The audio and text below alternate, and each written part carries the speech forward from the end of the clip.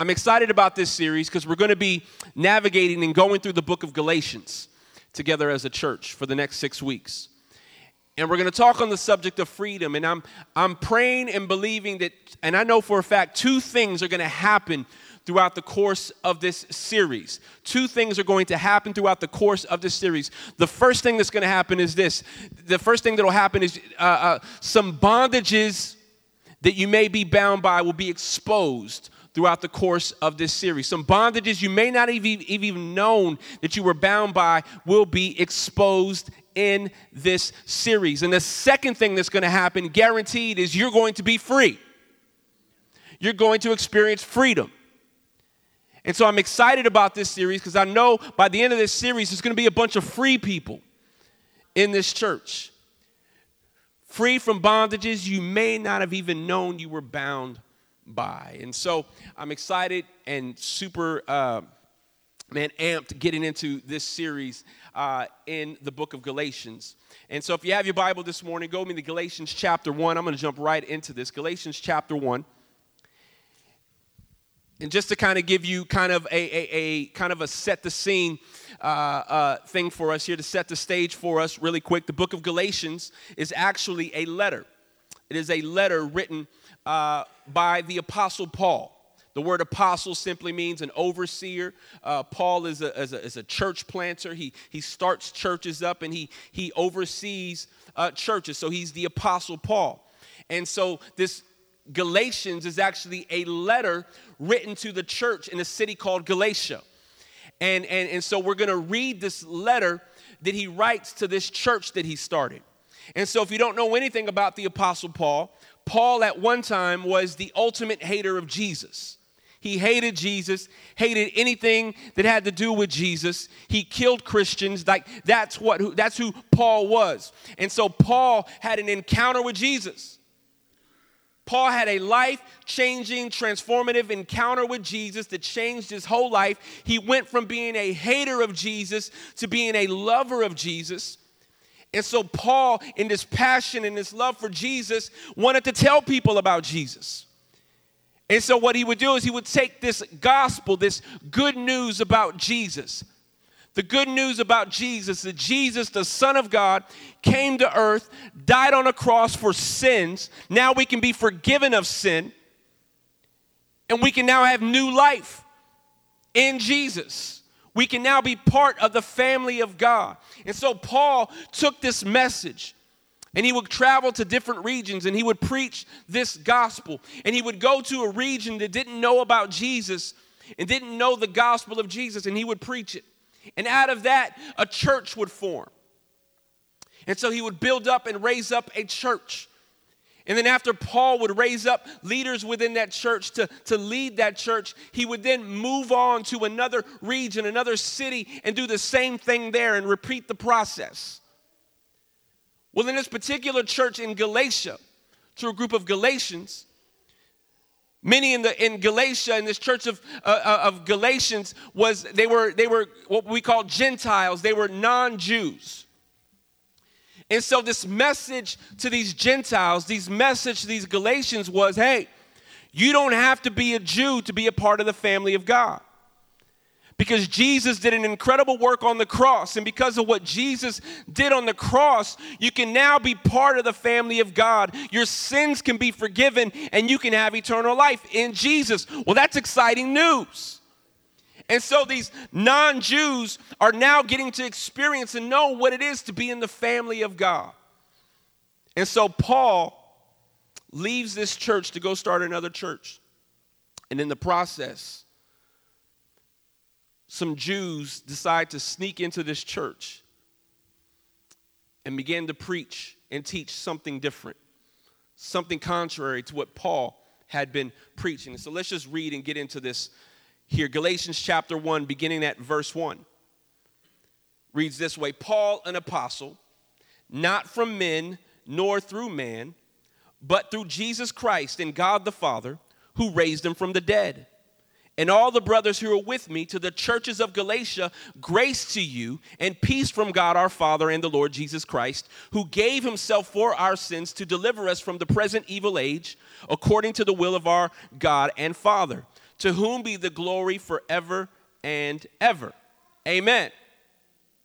I am astonished that you are so quickly deserting him who called you in the grace of Christ and are turning to a different gospel.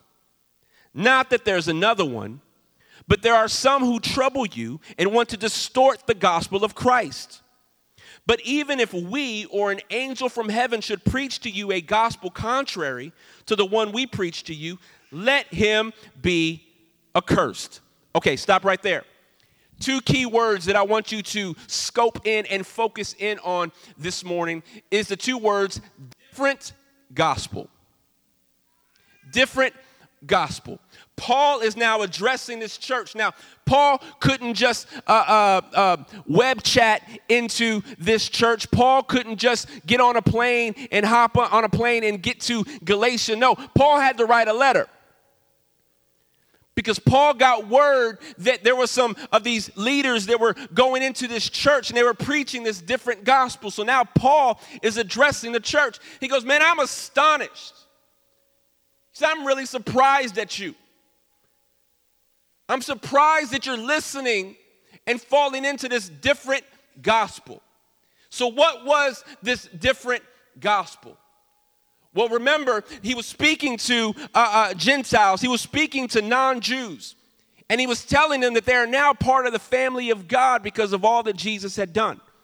But now these Jewish leaders step into this church and they say, hey, yeah, that's good and all of what Jesus did on the cross. It's good that because of what he did, you can be part of the family of God. But you know what? That's not it. In fact, there's something a little bit extra that you got to do to really be a part of the family of God. And so what they begin to preach is what Jesus did was not enough for them. What Jesus did on the cross was not enough for them to be a part of the family of God. What Jesus did on the cross was not enough for them to be forgiven of sin, was not enough for them to have eternal life. No, they said, in order to be really part of the family of God, you got to abide by the customs that we've been abiding by all of our lives. You Gentiles need to do like us Jews do. You need to obey the Torah. You need to eat the foods and not eat the foods that we don't eat. You need to abide by the law. Oh, yeah, and most importantly, you must be circumcised. Yeah, probably the same reaction that many of the men in the church in Galatia had. You got to remember, Jewish men, they were circumcised 8 days after birth. So they don't remember what that was. Now you're talking to grown men.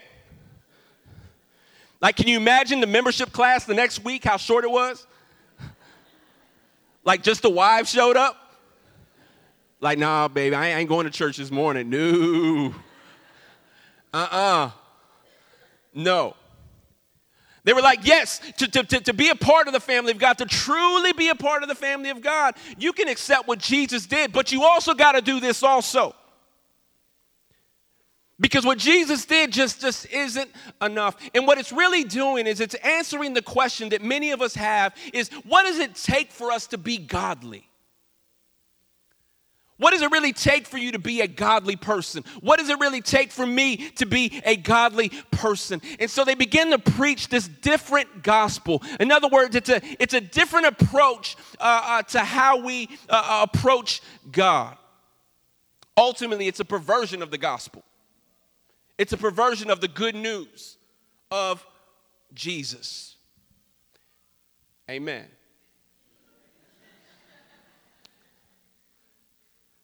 It's a perversion. It's a perversion that is preached that what Jesus did is not enough for you to be godly.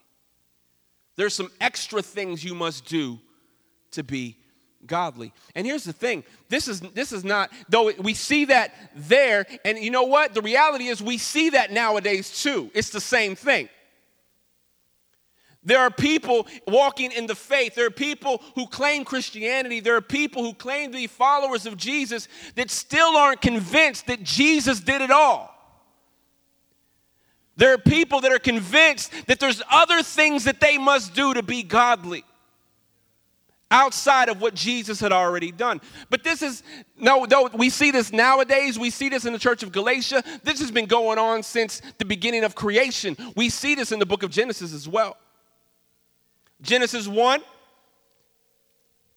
God creates the heavens and the earth, creates every living being, takes the dust of the earth and begins to form a man. He begins to shape man. He breathes life into man, who we know as Adam. Doesn't like the fact that Adam is alone. Creates for himself, creates for Adam a wife, Eve. And God, what we see even in creation, that God is demonstrating a love for Adam.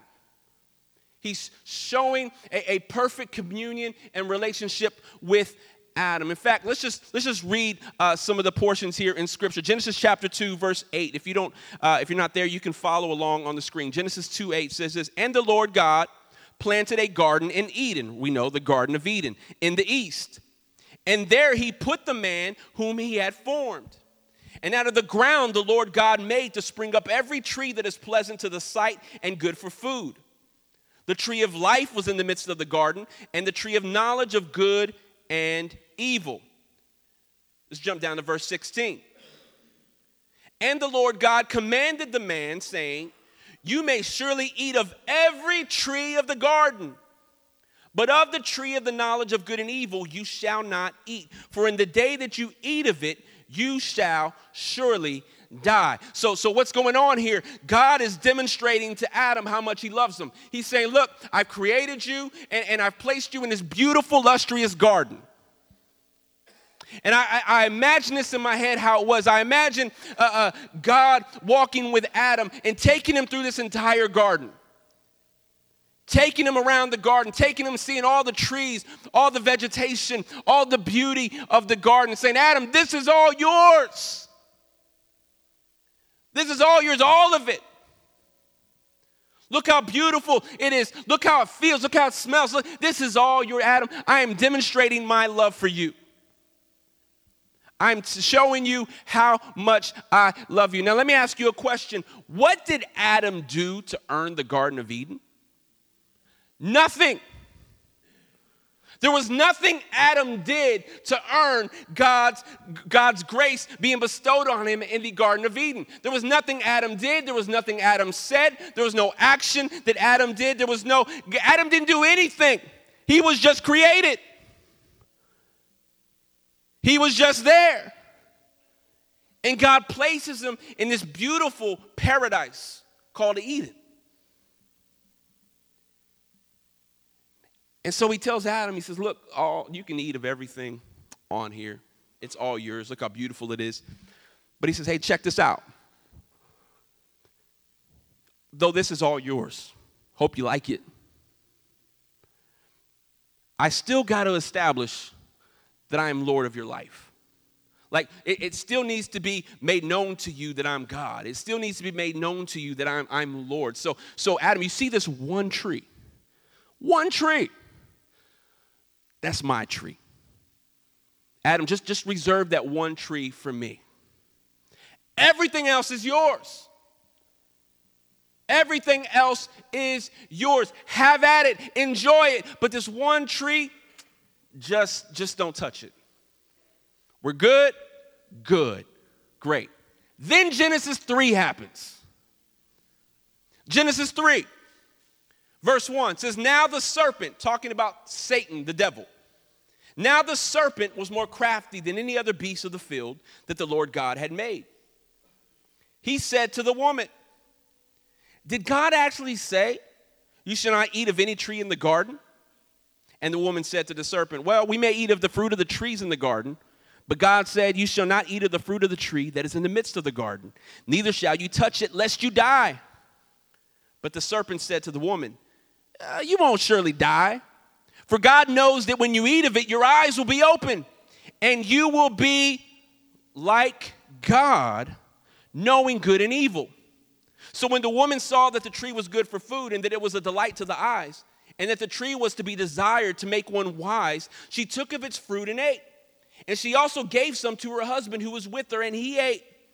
Then the eyes of both of them were open, and they knew that they were naked, and they sewed fig leaves together and made themselves loincloths. So here we see God just gives Adam this one instruction.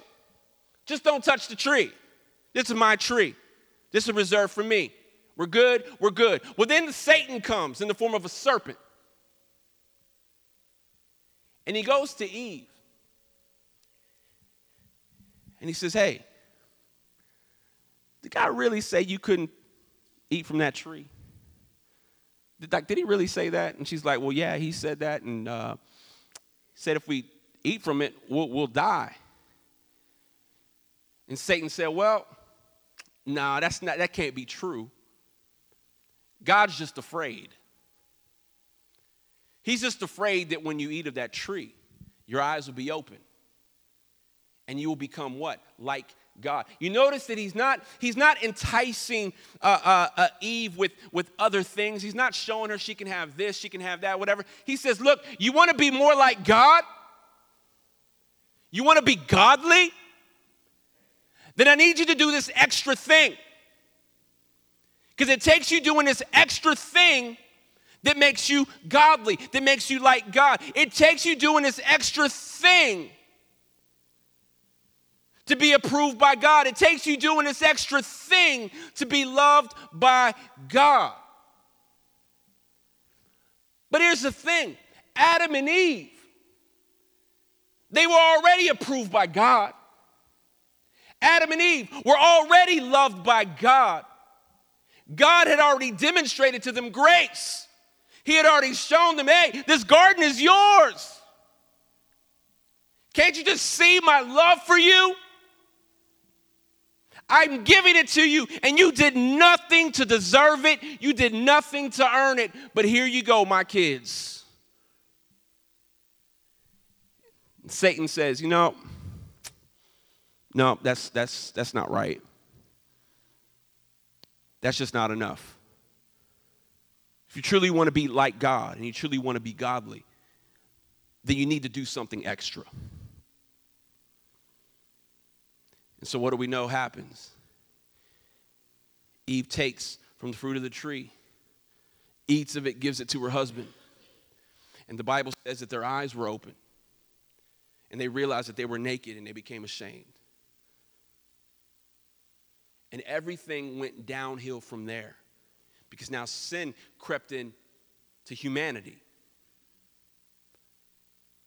And it was man's attempt to do a little more. See, man couldn't just be satisfied with what God had already done for them. Adam should have just been satisfied with the fact that, hey, I've got a garden here that's beautiful, it's paradise. And I didn't have to do anything for this garden. But it wasn't enough. It just didn't seem right. I think we got to do a little something extra. And see, and that's the message of the different gospel. See, God has bestowed and demonstrated his love for us through Jesus. He says, I'm giving you salvation, and you do nothing to deserve it. You did nothing to earn it. I'm just showing you that I love you. But see, the different gospel is focused on what you can do. The different gospel is focused on what you can do to be godly. What you can do to be approved by God. That's the different gospel. That's the lie of the different gospel. What you can do. Man, if I could just read my Bible more, man, then I'll be godly. If I could just pray more, then I'll be godly. If I could just attend church more, just come to church 6 days a week, then I'll be more godly. That's on what you can do. And that's the lie that many of us have bought into when we come into the faith. We buy into a lie that there is more for us to do to be godly. We bought into the lie that there are more things that we have to do to be saved. But it's focused on what you can do. When the real gospel is focused on what Jesus has already done. What Jesus has already done is he has taken all of our sin. He's taken all of our shame. He's taken all of our guilt. He nailed it on the cross with him. When he died, that died. And because of that, we can be forgiven of our sins. Now, let me ask you a question. What did you do to earn that? Nothing. Amen, Josh. Amen.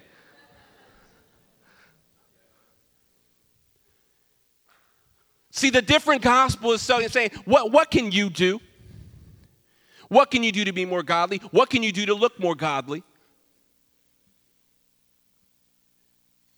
You need to read more. You need to pray more. You need to be in church more. You need to not cuss. You need to not watch rated R movies. You need to not drink beer. You need to not do. If you can do all these different things, man, that makes you more godly.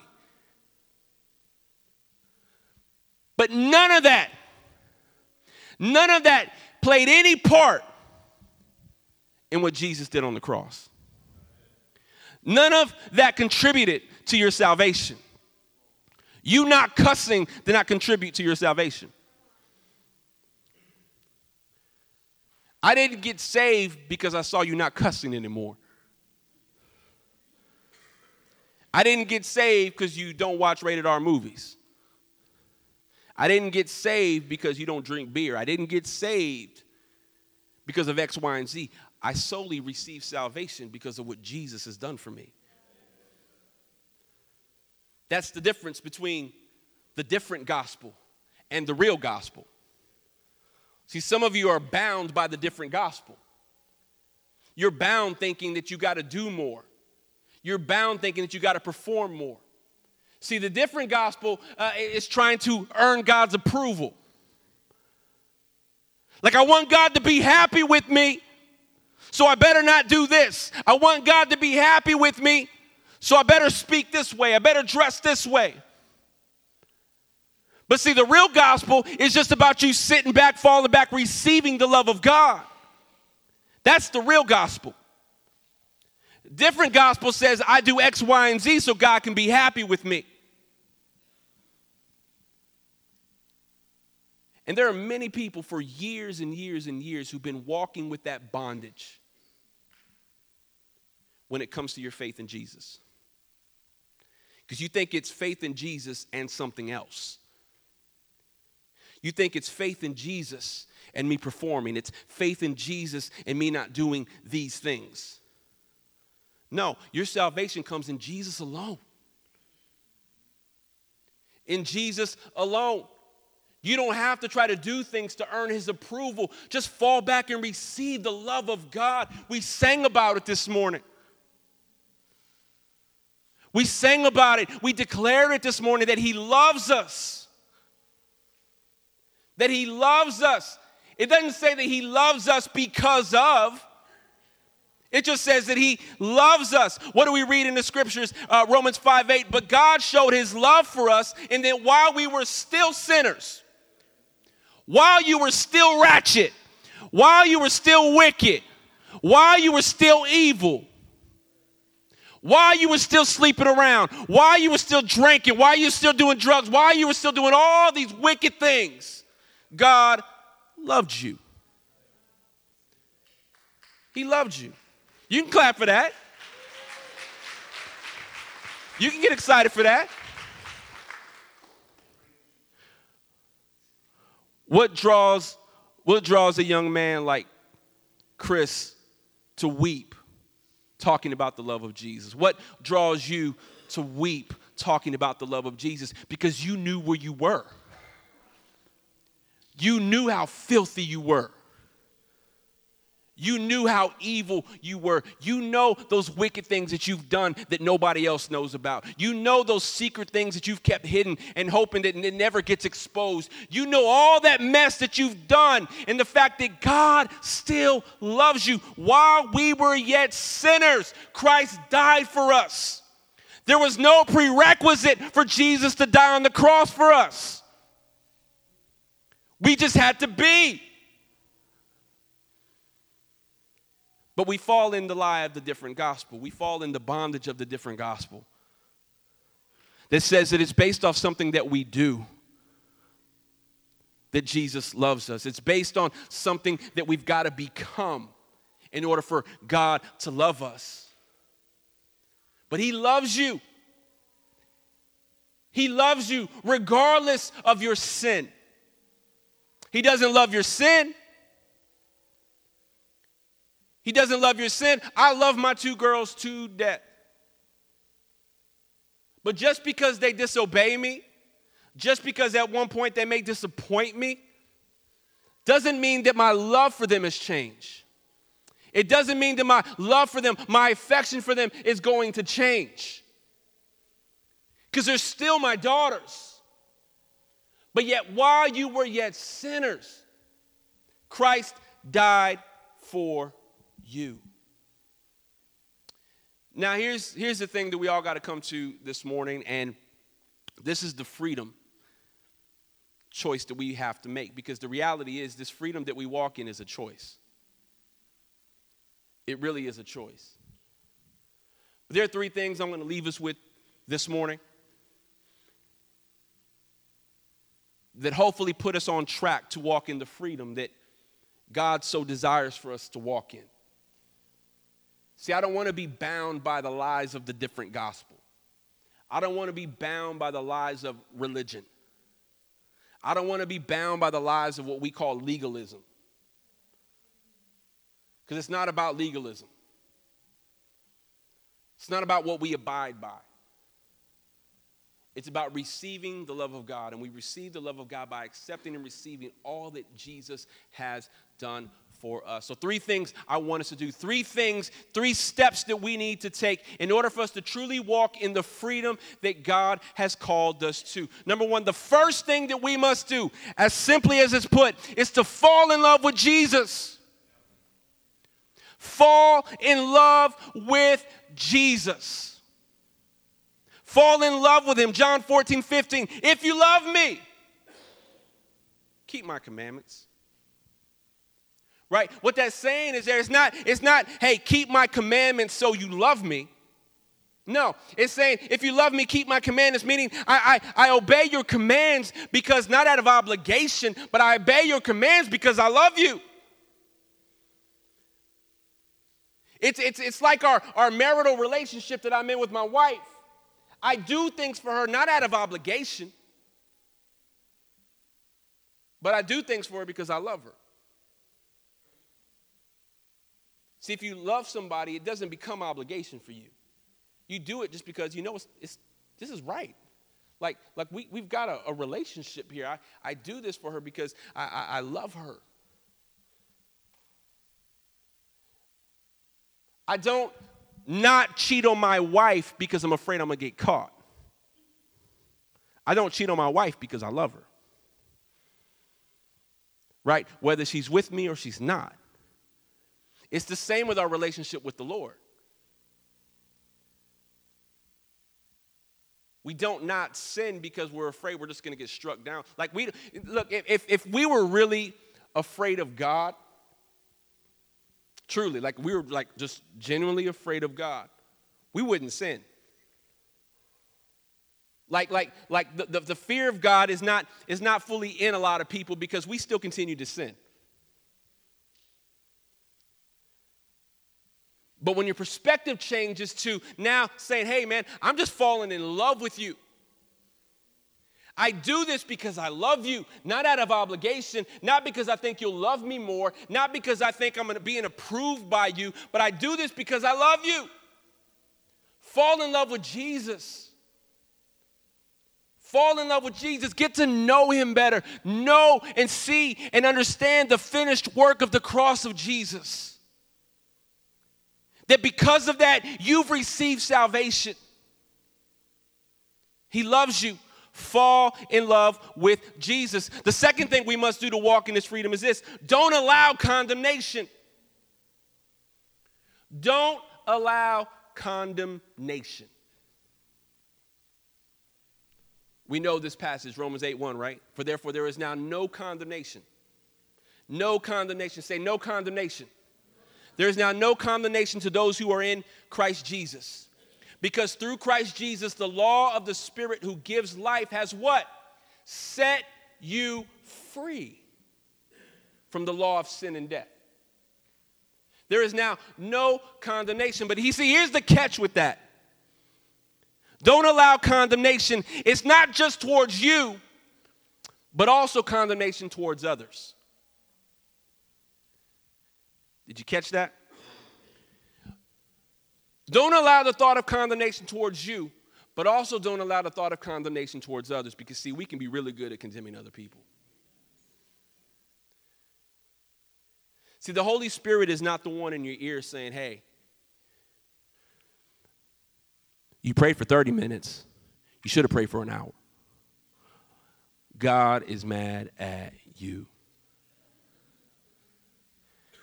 The Holy Spirit is not the one saying, hey, you read 10 chapters of the Bible, but you should have read 20.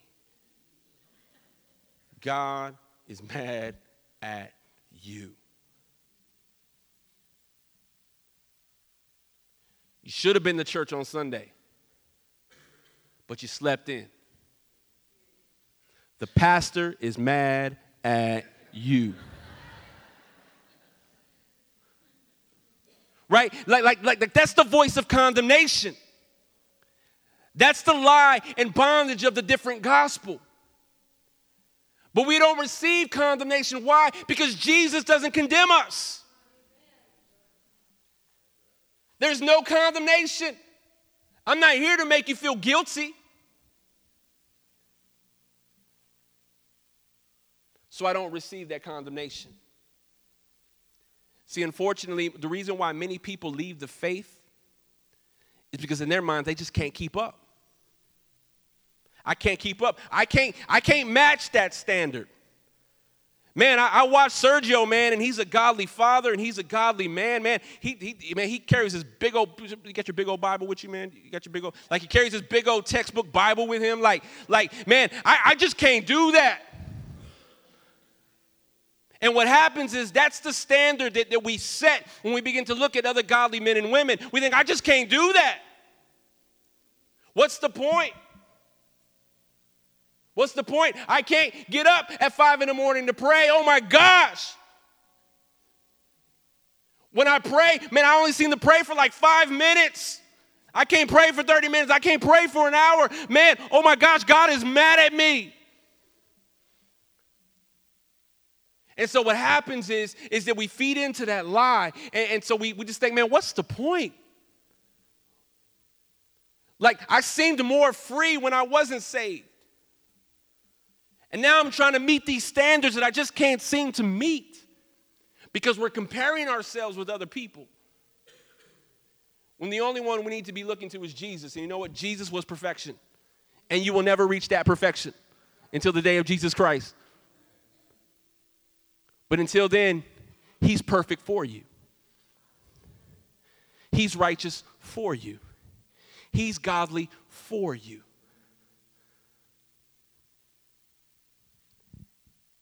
And so we don't receive condemnation. We don't walk in condemnation. We just want to fall in love with Jesus. And thirdly, we've got to make the choice every day to walk in this freedom. We've got to make the choice every single day to walk in the freedom that Jesus has provided for us. Deuteronomy 30:19 says, this day I call the heavens and the earth as witnesses against you, that I set before you life and death, blessings and curses. Now choose life. Choose life so that you and your children may live. This freedom is a choice. When you get up in the morning, you choose to walk in this freedom.